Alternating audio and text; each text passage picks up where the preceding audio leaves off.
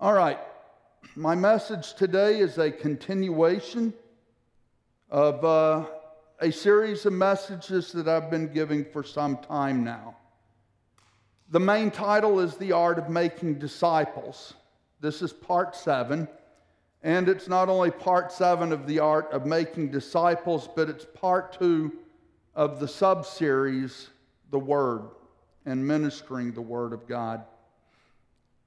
We were blessed to have, just as an aside, we were blessed to have Bat Rivka Witten and her husband George here to minister to us this last weekend.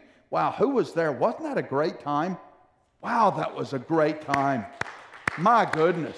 Wow. The music was great. George's message was right on. You know, this is a time in which the people of God need encouragement. There's an awful lot that has been happening that seems quite discouraging. In fact, I had been sick for the last probably 3 months, just not feeling well. The last 2 months were really bad. All of a sudden, yesterday though, I woke up and I thought, wow, I feel pretty darn good. By yesterday afternoon, I was actually able to go out in the yard and work several hours in the hot sun in the yard, and I thought, yeah, this really feels good now. So, do not be discouraged. Be encouraged. Because it's like Philip says, ultimately the kingdom is not defined by this mask, nor is the kingdom ultimately limited by this mask. That would be silly. It's not. The kingdom is about Yeshua. The kingdom is about Yeshua crucified and risen from the dead. The kingdom is about taking the kingdom of God to all of the earth. That's what the kingdom's about. The kingdom is not limited, whatever other limitations governments may temporarily put upon us. And this too shall pass. Speaking of encouragement, I wanted to invite our sister forward. She told me a word that she felt like the Lord had given her just that day. She was in service last week also. And when I heard what this word was, I asked her last weekend, right after the concert, if she would be willing to give this word to everyone here in the congregation today. And so please.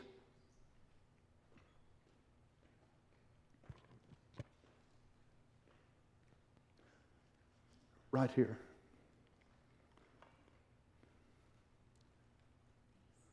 You bet.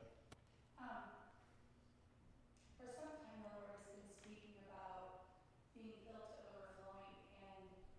And as we were here last week listening and just entering in, and it was my husband was with me, one of my very good friends that's usually overseas in the morning, and then in the evening I came back and brought my friend who's usually overseas and another friend who actually does some ministry leadership with me. And early in the morning, though, on Saturday, as I was here and I was watching everybody and I was looking around and not knowing who's regularly present and who is new, who just might be visiting, the Lord began to speak about this congregation. He began to speak about this community, and he began to speak about the state of Kansas.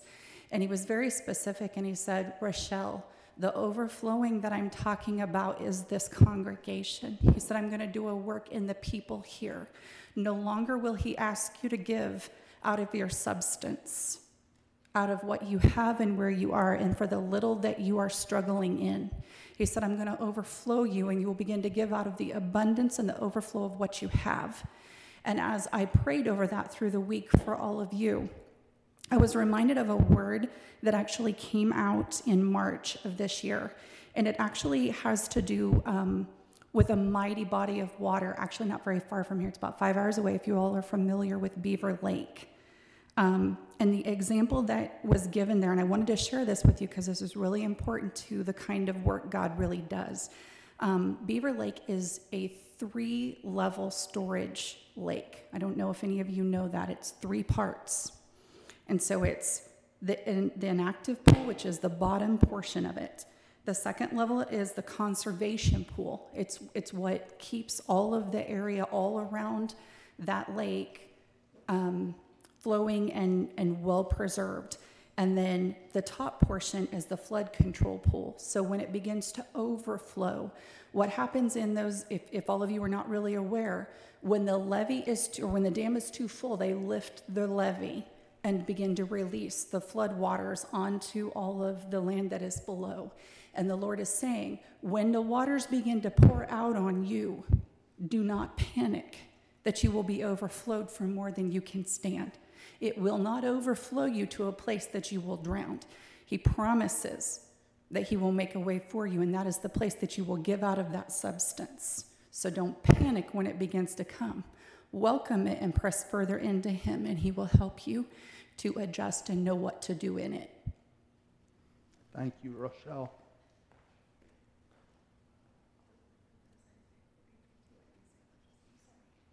She said the scripture that God had given her for that is Isaiah 43:2. I want to say something about this. Annette and I have been here for 5 years now.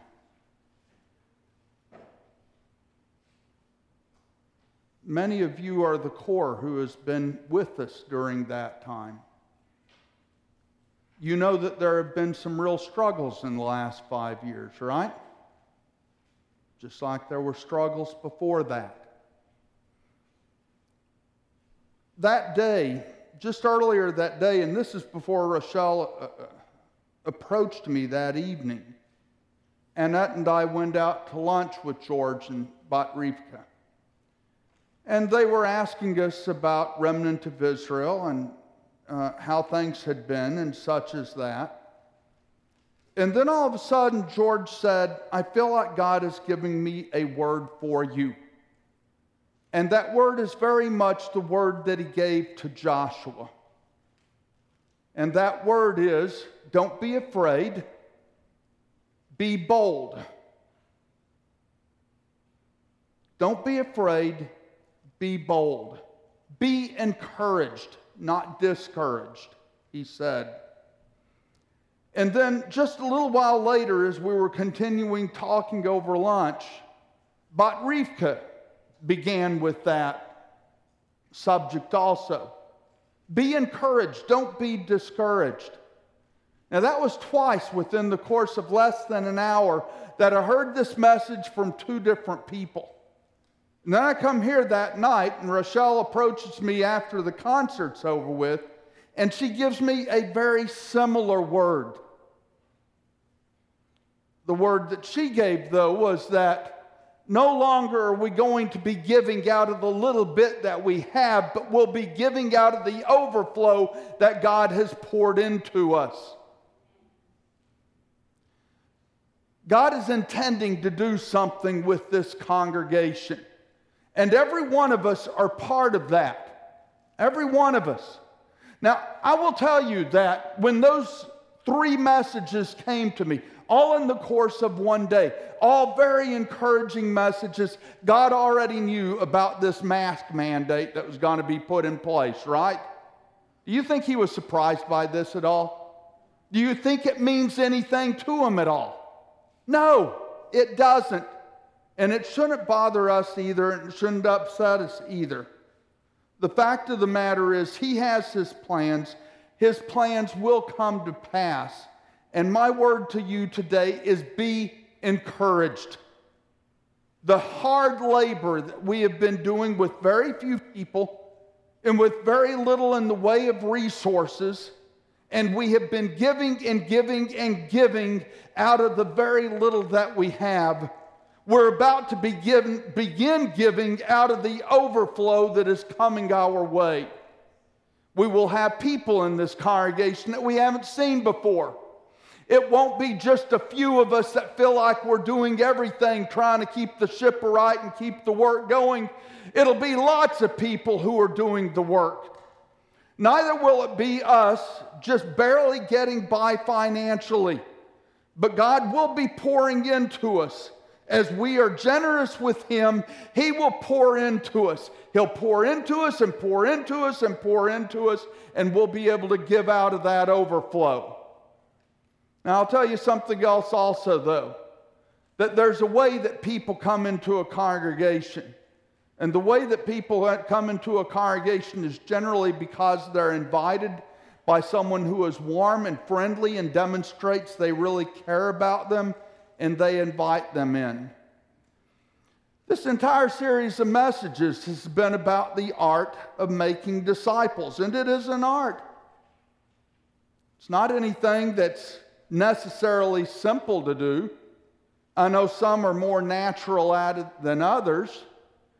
And I want to make clear once again, though, that it's not simply getting people saved. I want you to hear that again. It's not simply getting people saved. I want people to be saved. I want everybody to be saved. But Jesus did not tell us, go and make people saved. He said, go and make disciples. That was the word of Yeshua. Go and make disciples, not go and make believers. Go and make disciples. And the one is not necessarily the same as the other. Remember, Scripture tells us that the devils believe and they tremble. I want to do much more than what the devils do. I want to be a true disciple of Yeshua, walking after Him, doing the things that He did in the way that He did them. That's what I want to do. And this is what God has called us to do. So we're on the art of making disciples, part 7, but part 2 in that series about the Word. Last week I started with a passage from Joshua 1. I want to read just 2 verses from that to start this message today. This book of the Torah should not depart from your mouth. You are to meditate on it day and night, so that you may be careful to do everything written in it. For then you will make your ways prosperous, and then you will be successful. Have I not commanded you? Chazak, be strong. Do not be terrified or dismayed, for Adonai your God is with you wherever you go. Let's remember the parts that we've already studied on the art of making disciples. We started out with the summary of the entire series. And then the first part was, does anyone remember? Come on. Relationships. That's right. Without relationships, you're not going to make disciples. If you think you're just going to go to someone cold turkey and share with them the 4 spiritual laws or the 5 Jewish laws or whatever help you're using, and you think that's making a disciple, no, it's not. It isn't. You have to create a relationship with people. Number 2.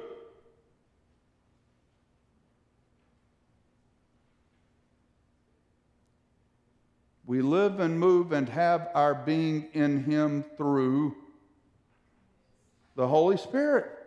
That's right. If you're not operating in the power of God's Ruach, God's Spirit, you're not going to be empowered for the work that you need to do. I mean, just looking at it from the standpoint of God's power, I will tell you, whenever anyone sees God show up in signs and wonders, it makes a difference real quick. I've been in meetings that were going nowhere, and then all of a sudden, someone was healed, the Holy Spirit shows up, and boom! The people were glued to what was happening. Why? Because they want to see the power of God. They need to. They need to. Number 3.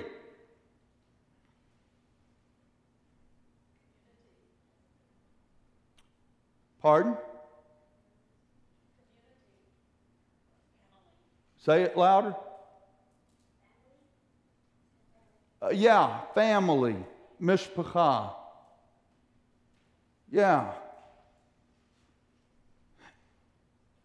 if you're going to create disciples, you create disciples by really living life together with them. It's not just that you see each other from time to time. Listen, this is something that Philip and I were going on about some time ago, because he was reading a book from Dan Juster in which Dan Juster was talking about Tikkun Ministries' desires. Tikkun Ministries really wants to see congregations, communities of people that are together, ministering together, working together, struggling together, celebrating together, rising up in the power of the Holy Spirit together. Not people who are parted from each other, but people who are truly with one another.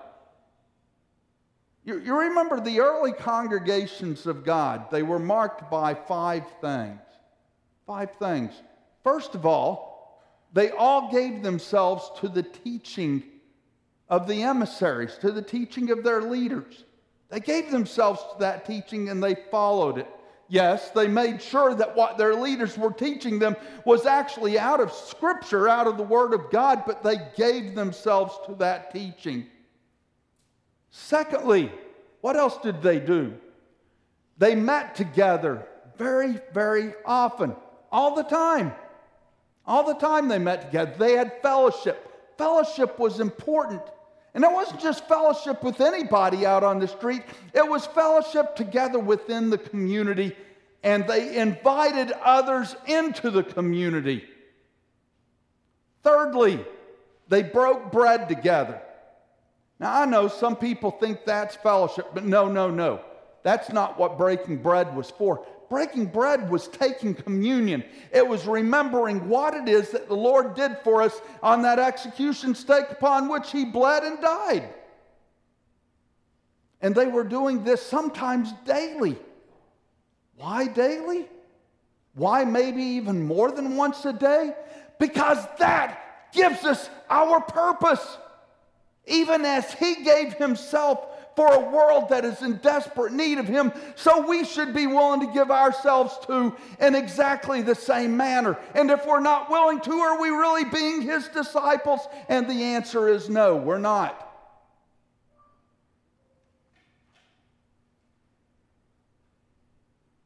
The fourth thing, they prayed together.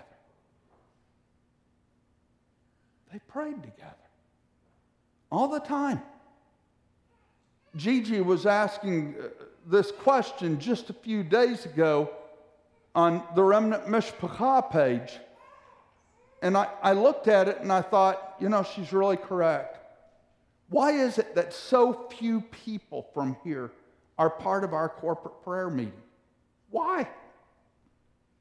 Well, there may be many reasons. But I've said it many times before. If you want to move powerfully in the ways of God individually, you must be a person of prayer individually. But if you want the community that you're part of, for heaven's sake, if you look at yourselves as part of a community, this is one way you'll know that you are part of that community. You see, we prove what we really think by our actions, don't we? If you really look at yourself as part of the community called Remnant of Israel, and if you wish to see Remnant of Israel succeed in the mission that God has given us to reach the city of Wichita, and like spokes from a wheel to reach all of Kansas and all of the United States, reaching out from this central point of the United States of America, then you're going to pray together. Together. Not individually only, but together. Yes, you should be spending your hour or hour and a half or 2 hours a day in prayer every morning. But in addition to that, you should be praying together as a community. Because I'll tell you, God does His work not primarily through individuals. He does His work primarily through family units. That's right.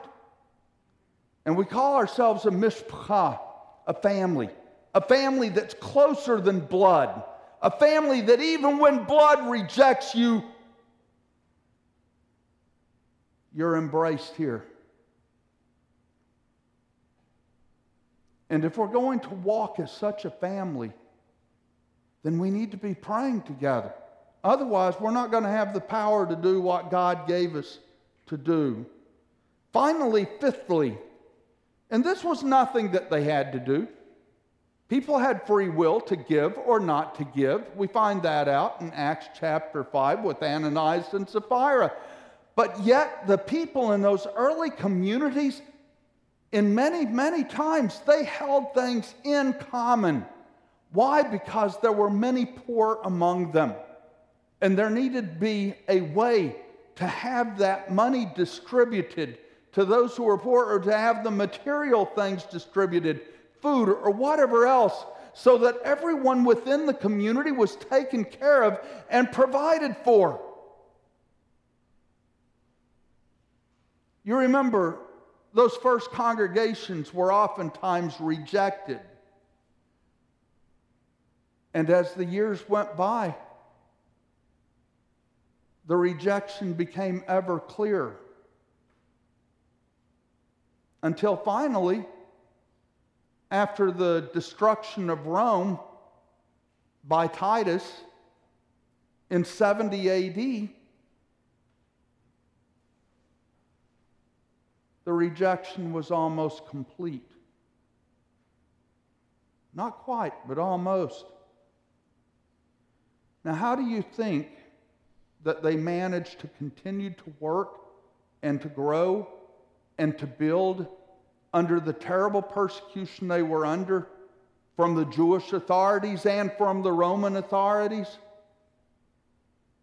It was because they were truly together as one body, one mishpachah, working, doing the work of the kingdom of God together as a body. And it made a difference. Within a very short period of time, as much as a third of the people of Israel were followers of Yeshua at one point. Did you know that? It wasn't just a few. It's nothing like it is today. Today, very few Israelis are believers in Yeshua. But back in those early days, as many as 1/3 of the people of Israel were followers of Yeshua. It was amazing. Absolutely amazing. And not only that, what happened in the Roman Empire? The congregations grew and grew and grew and grew and grew. You know what the worst thing was for those early congregations? When the emperor decided to declare that Christianity was the religion of the Roman Empire, that was the worst thing that could happen to them. Because all of a sudden they didn't have to work.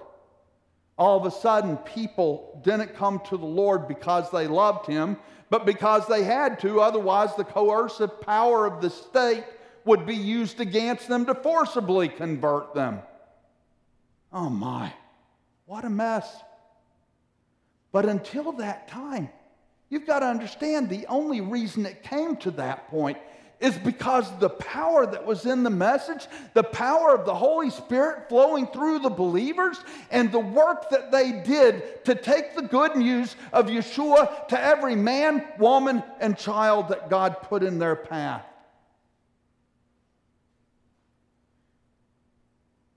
Go with me to Luke 8, verses 1 through 21, please.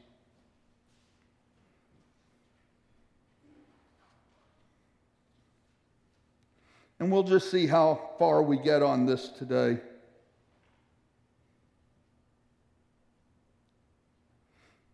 Soon afterward, Yeshua began traveling throughout towns and villages, preaching and proclaiming the good news of the kingdom of God. This is in Luke 8, 1 through 21. The 12 also were with him, and certain women who had been healed of evil spirits and infirmities, Miriam, the one called Magdalene, out of whom 7 demons had gone, Joanna, the wife of Chuza, Herod's finance minister, Susanna and many others were supporting them out of their own resources. You even had people who were out of Caesar's own household who were supporting the believers, supporting those who were with Yeshua, supporting Yeshua's ministry. Even in this early day. And when a large crowd was gathering and those from various towns were traveling to him, he spoke by means of a parable. And this was the parable. The sower went out to spread his seed. As he sowed, some fell beside the road and was trampled, and the birds of the air ate it up. And other seed fell on rock. When it came up, that seed withered away because it had no moisture. Other seed fell among the thorns, and the thorns grew up around it and with it and choked it. And other seed fell into the good soil, and when it came up, it produced fruit 100-fold. While saying these things, he would call out, "He who has ears to hear, let him hear." I'm calling out to you today. He who has ears to hear, let him hear. Now his disciples were asking him what this parable meant.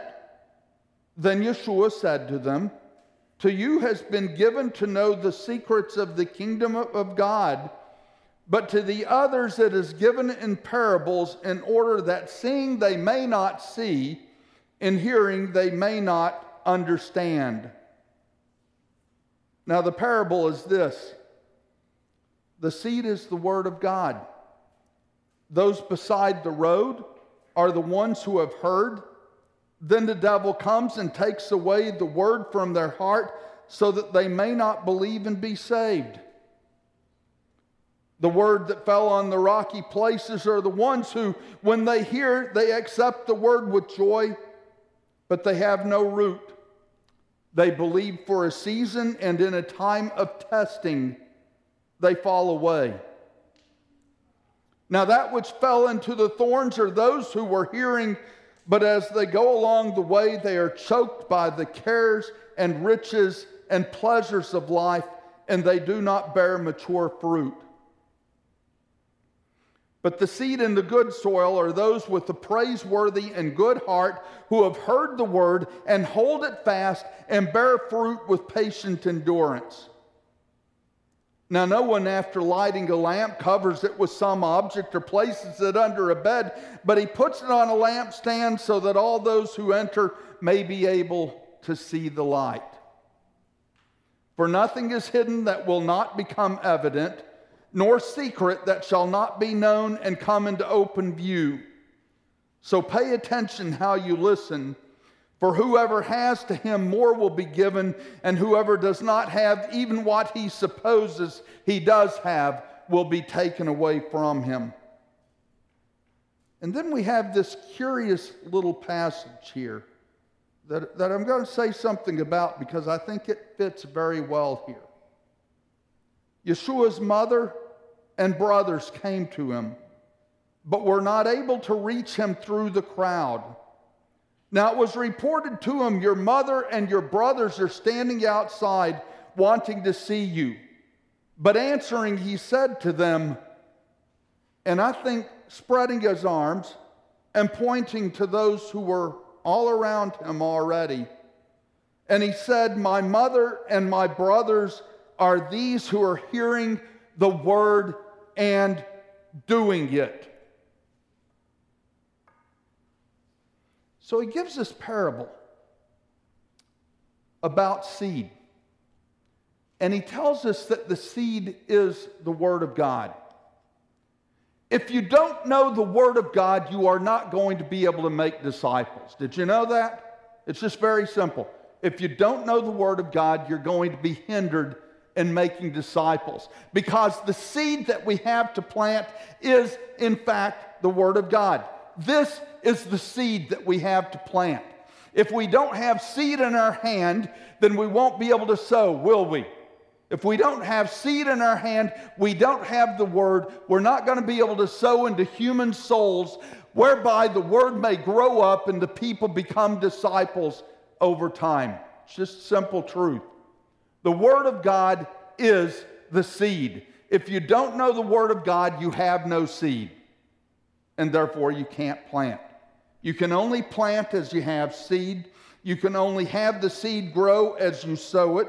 But if you don't have the seed, you can't sow it, and so therefore you're planting nothing. That's just the simple truth. And this is what Yeshua was explaining to them. But you see, it goes even further than that, because we're talking about 4 different kinds of ground here. We're talking about seed that falls on the road. It's hard, it's stony, it's rocky. There's nothing to hide it from the birds of the air. And the birds of the air swoop down and they take the seed and it's gone. No growth. No one learns. No one takes to heart what God has spoken, because it didn't even have time to begin to grow up within them. Then the second type of soil, the rocky soil. The soil is shallow. The seed falls on it. A little bit of rain comes. It blossoms gladly, joyfully, putting up its leaves, putting out its flower. But the soil is very shallow. And because it's shallow, as soon as the hot sun comes, it dries up the ground. Everything becomes very hard and dry, and it dies. In short, the test of life comes. And because that seed soil is so shallow, it gives up. The third soil, falling on thorny ground. Don't just look at it as thorns. How about just weeds? Nobody likes thorns. They're painful, right? But you know what? I'm looking at the garden that Annette and I have. And Annette works very hard in this garden. I haven't been working hard enough to tell you the truth. There's a lot of weeds out there. You know what? Wherever we have lots of weeds, not much is growing. It's where the weeds have been cleared that you see a clear differentiation. Even in the corn. The corn where the weeds have been cleared well is green and vibrant and lush, and it's growing twice as fast as the corn where the weeds are at. Twice as fast. And what are the weeds? What are the thorns? That are the cares of life, the pursuit of riches, the pursuit of comfort, the pursuit of entertainment. And then finally, the good soil. The seed that falls on the good soil, what happens? It comes up with the rain. It puts down its root deep so that it can hold on to that soil. Even in a time of dryness, it can survive because it's got a nice, deep, healthy root system. And so that's the basic parable. But then right after that, we have this odd verse, some have thought. I don't think it's odd at all. I think it fits perfectly because it tells us exactly what we're supposed to be doing if we wish to create disciples rather than simply making believers. Yeshua's mother and brothers came to him, but were not able to reach him through the crowd. Now it was reported to him, your mother and your brothers are standing outside wanting to see you. And he answered, my mother and my brothers are those who are hearing the word of God and doing it. You want to know the difference between the good soil and the poor soil? Between the soil that's deep and the soil that's shallow? Between the seed that falls on the road and the seed that's really going to grow up? Between the seed that while it may grow up, it'll fall away in time of testing, as opposed to growing and thriving even with great persecution. It is in fact the family of God that is the difference. And that's exactly why that passage is there right at the end of that parable. Because the message is given to anyone who has ears to hear that if you want your neighbor who you're reaching out to grow in the Lord, then you need to help your neighbor to become part of a body, part of a family, part of the mishpachah, where they can be protected and where they can grow. Billy Graham Billy Graham had a wonderful ministry, but he even admitted that at their best, only about 5% of those who made confessions of faith during his time of ministry ever stuck with it. Only about 5%, and it might have been less than that, folks. That's horrible. So you have 100 that are saved, and 95 fall away. Just cut them off. They're gone.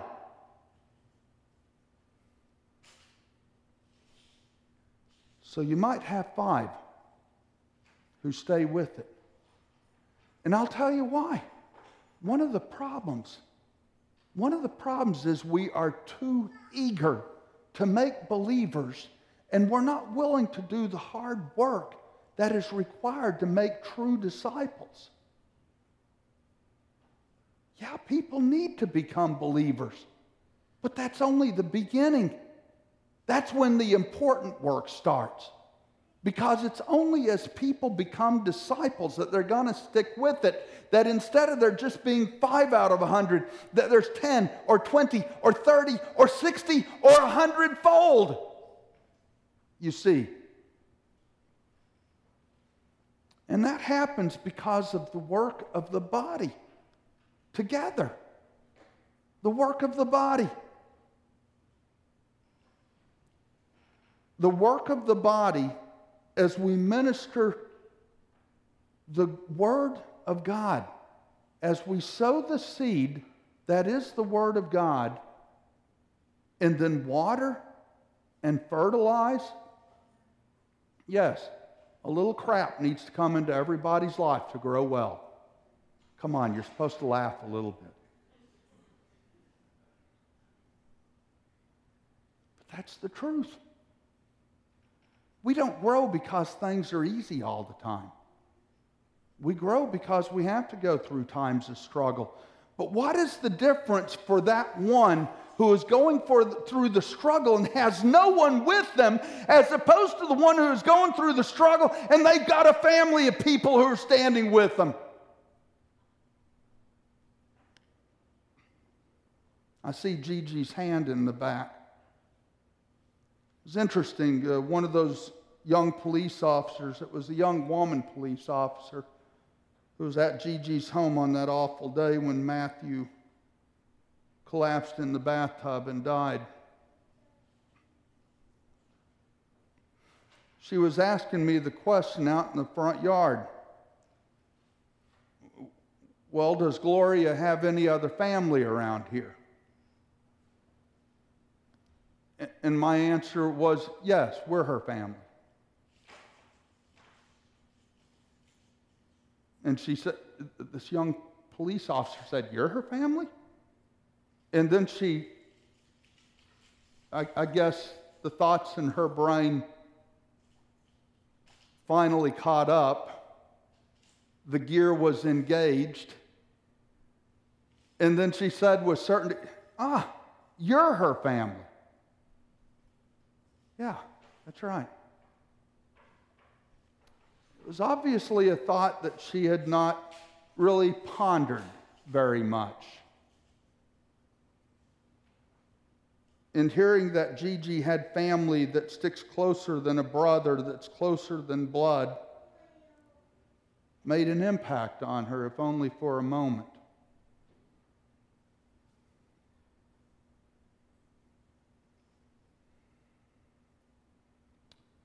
So you see, when you plant the Word, and you've got to do it, and you've got to understand that the seed that you're planting is this Word.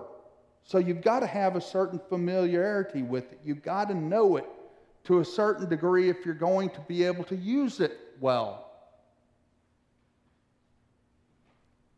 But it's not just that you're throwing seed willy-nilly on the ground. It is that you're preparing the ground. And after you've prepared the ground, you throw the seed on that ground that has been prepared. There's nothing haphazard about it. There's nothing careless about it. It's planned, and you work it anyone who has been by Philip and Lisa's house, they don't have a lot of ground to plant in. But it's amazing how much Lisa manages to grow. And it's because she prepares every piece of ground that she's going to utilize for growing purposes very carefully. And she plants the seed very carefully and specifically in the places where she wants it. Now, admittedly, there's some interesting seed that comes up in places that I'm sure that she didn't intend to have there. But still, the crops that she's growing on that little bit of ground are beautiful. And it's because she has taken note of what Yeshua says in Luke chapter 8 when it comes to planting, sowing and planting. You prepare the ground, you make sure the ground is ready for the seed, and then you specifically put the type of seed that you want where you're going to put it at. You don't put it somewhere else.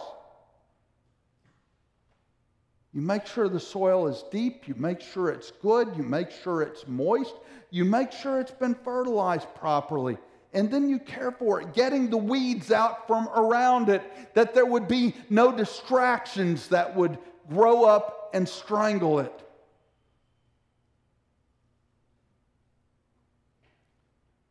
That's why those 2 extra verses are in there, you see. Because Yeshua understood that if the seed is going to grow up, it's got to be on good soil. And that good soil is amongst the family of God where it can be protected.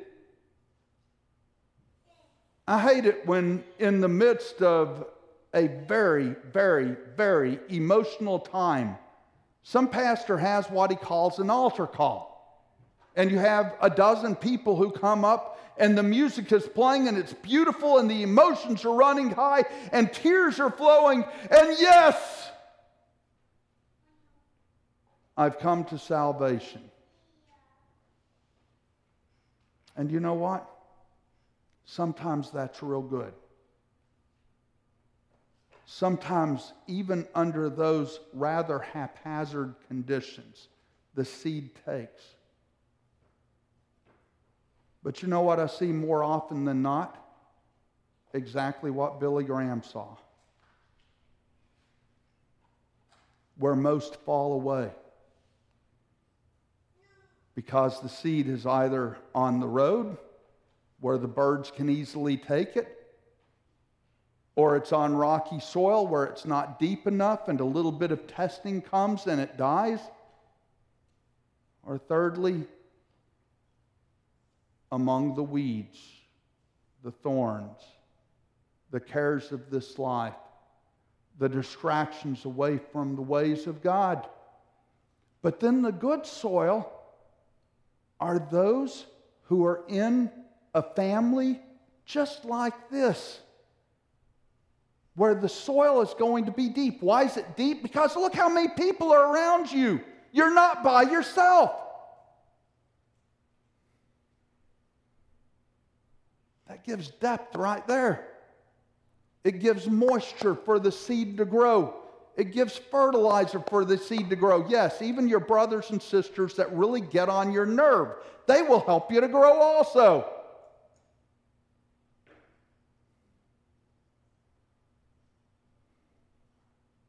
And this is what Yeshua was speaking about, you see.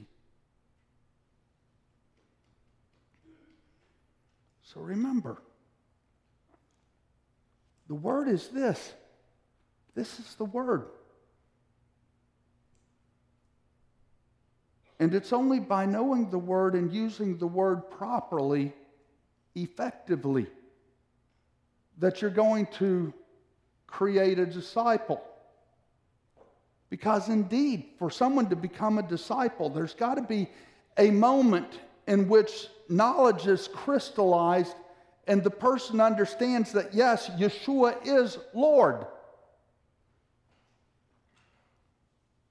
And at that point, they become a believer. But that's not the end of the road. That's just the beginning. The early congregations were strong because they were all together in one place. They had a strength that nobody could stand against. The powers of the Jewish authorities couldn't stand against it. The powers of the Roman authorities couldn't stand against it. Neither could Satan stand against it. Nothing could stand against it because they were all together in one place. There was a unity. They loved each other. They ministered to each other. They encouraged one another. Remember what we read in the book of Hebrews last week? Don't neglect meeting together as some are in the habit of doing, but encourage one another, and all the more as you see the day drawing near, the great day of the Lord.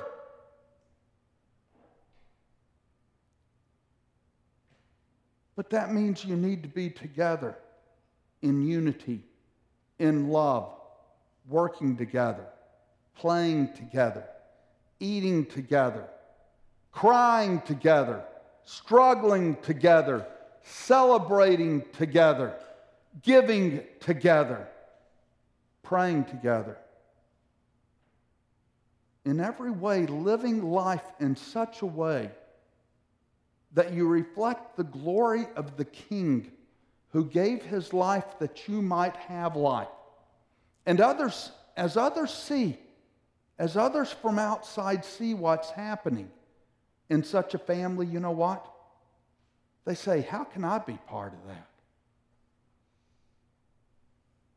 You see, that's how disciples are made. So that's where I'm going to close at today. And we'll take up where we left off from there next week. But you see, making a disciple is much more. Yes, thank you, Lucy. Making a disciple is much more than simply creating someone who says they're a believer. A lot more than that. That's just the beginning point. And it might not even be the beginning point if the person didn't really understand what they were doing, and I've seen that happen. Yes, people have come forward in an altar call when they really didn't have a clue what they were doing. Well, that's not even going to make a believer in that case. Might make someone who wants to be a believer, but there's a difference between a believer and one who wants to be a believer even. But we don't even want that. We want disciples. That's what Yeshua called us to make. It's what we must make.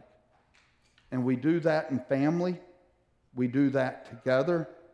We do that in prayer together. We do that in taking communion together. We do it in fellowshipping together.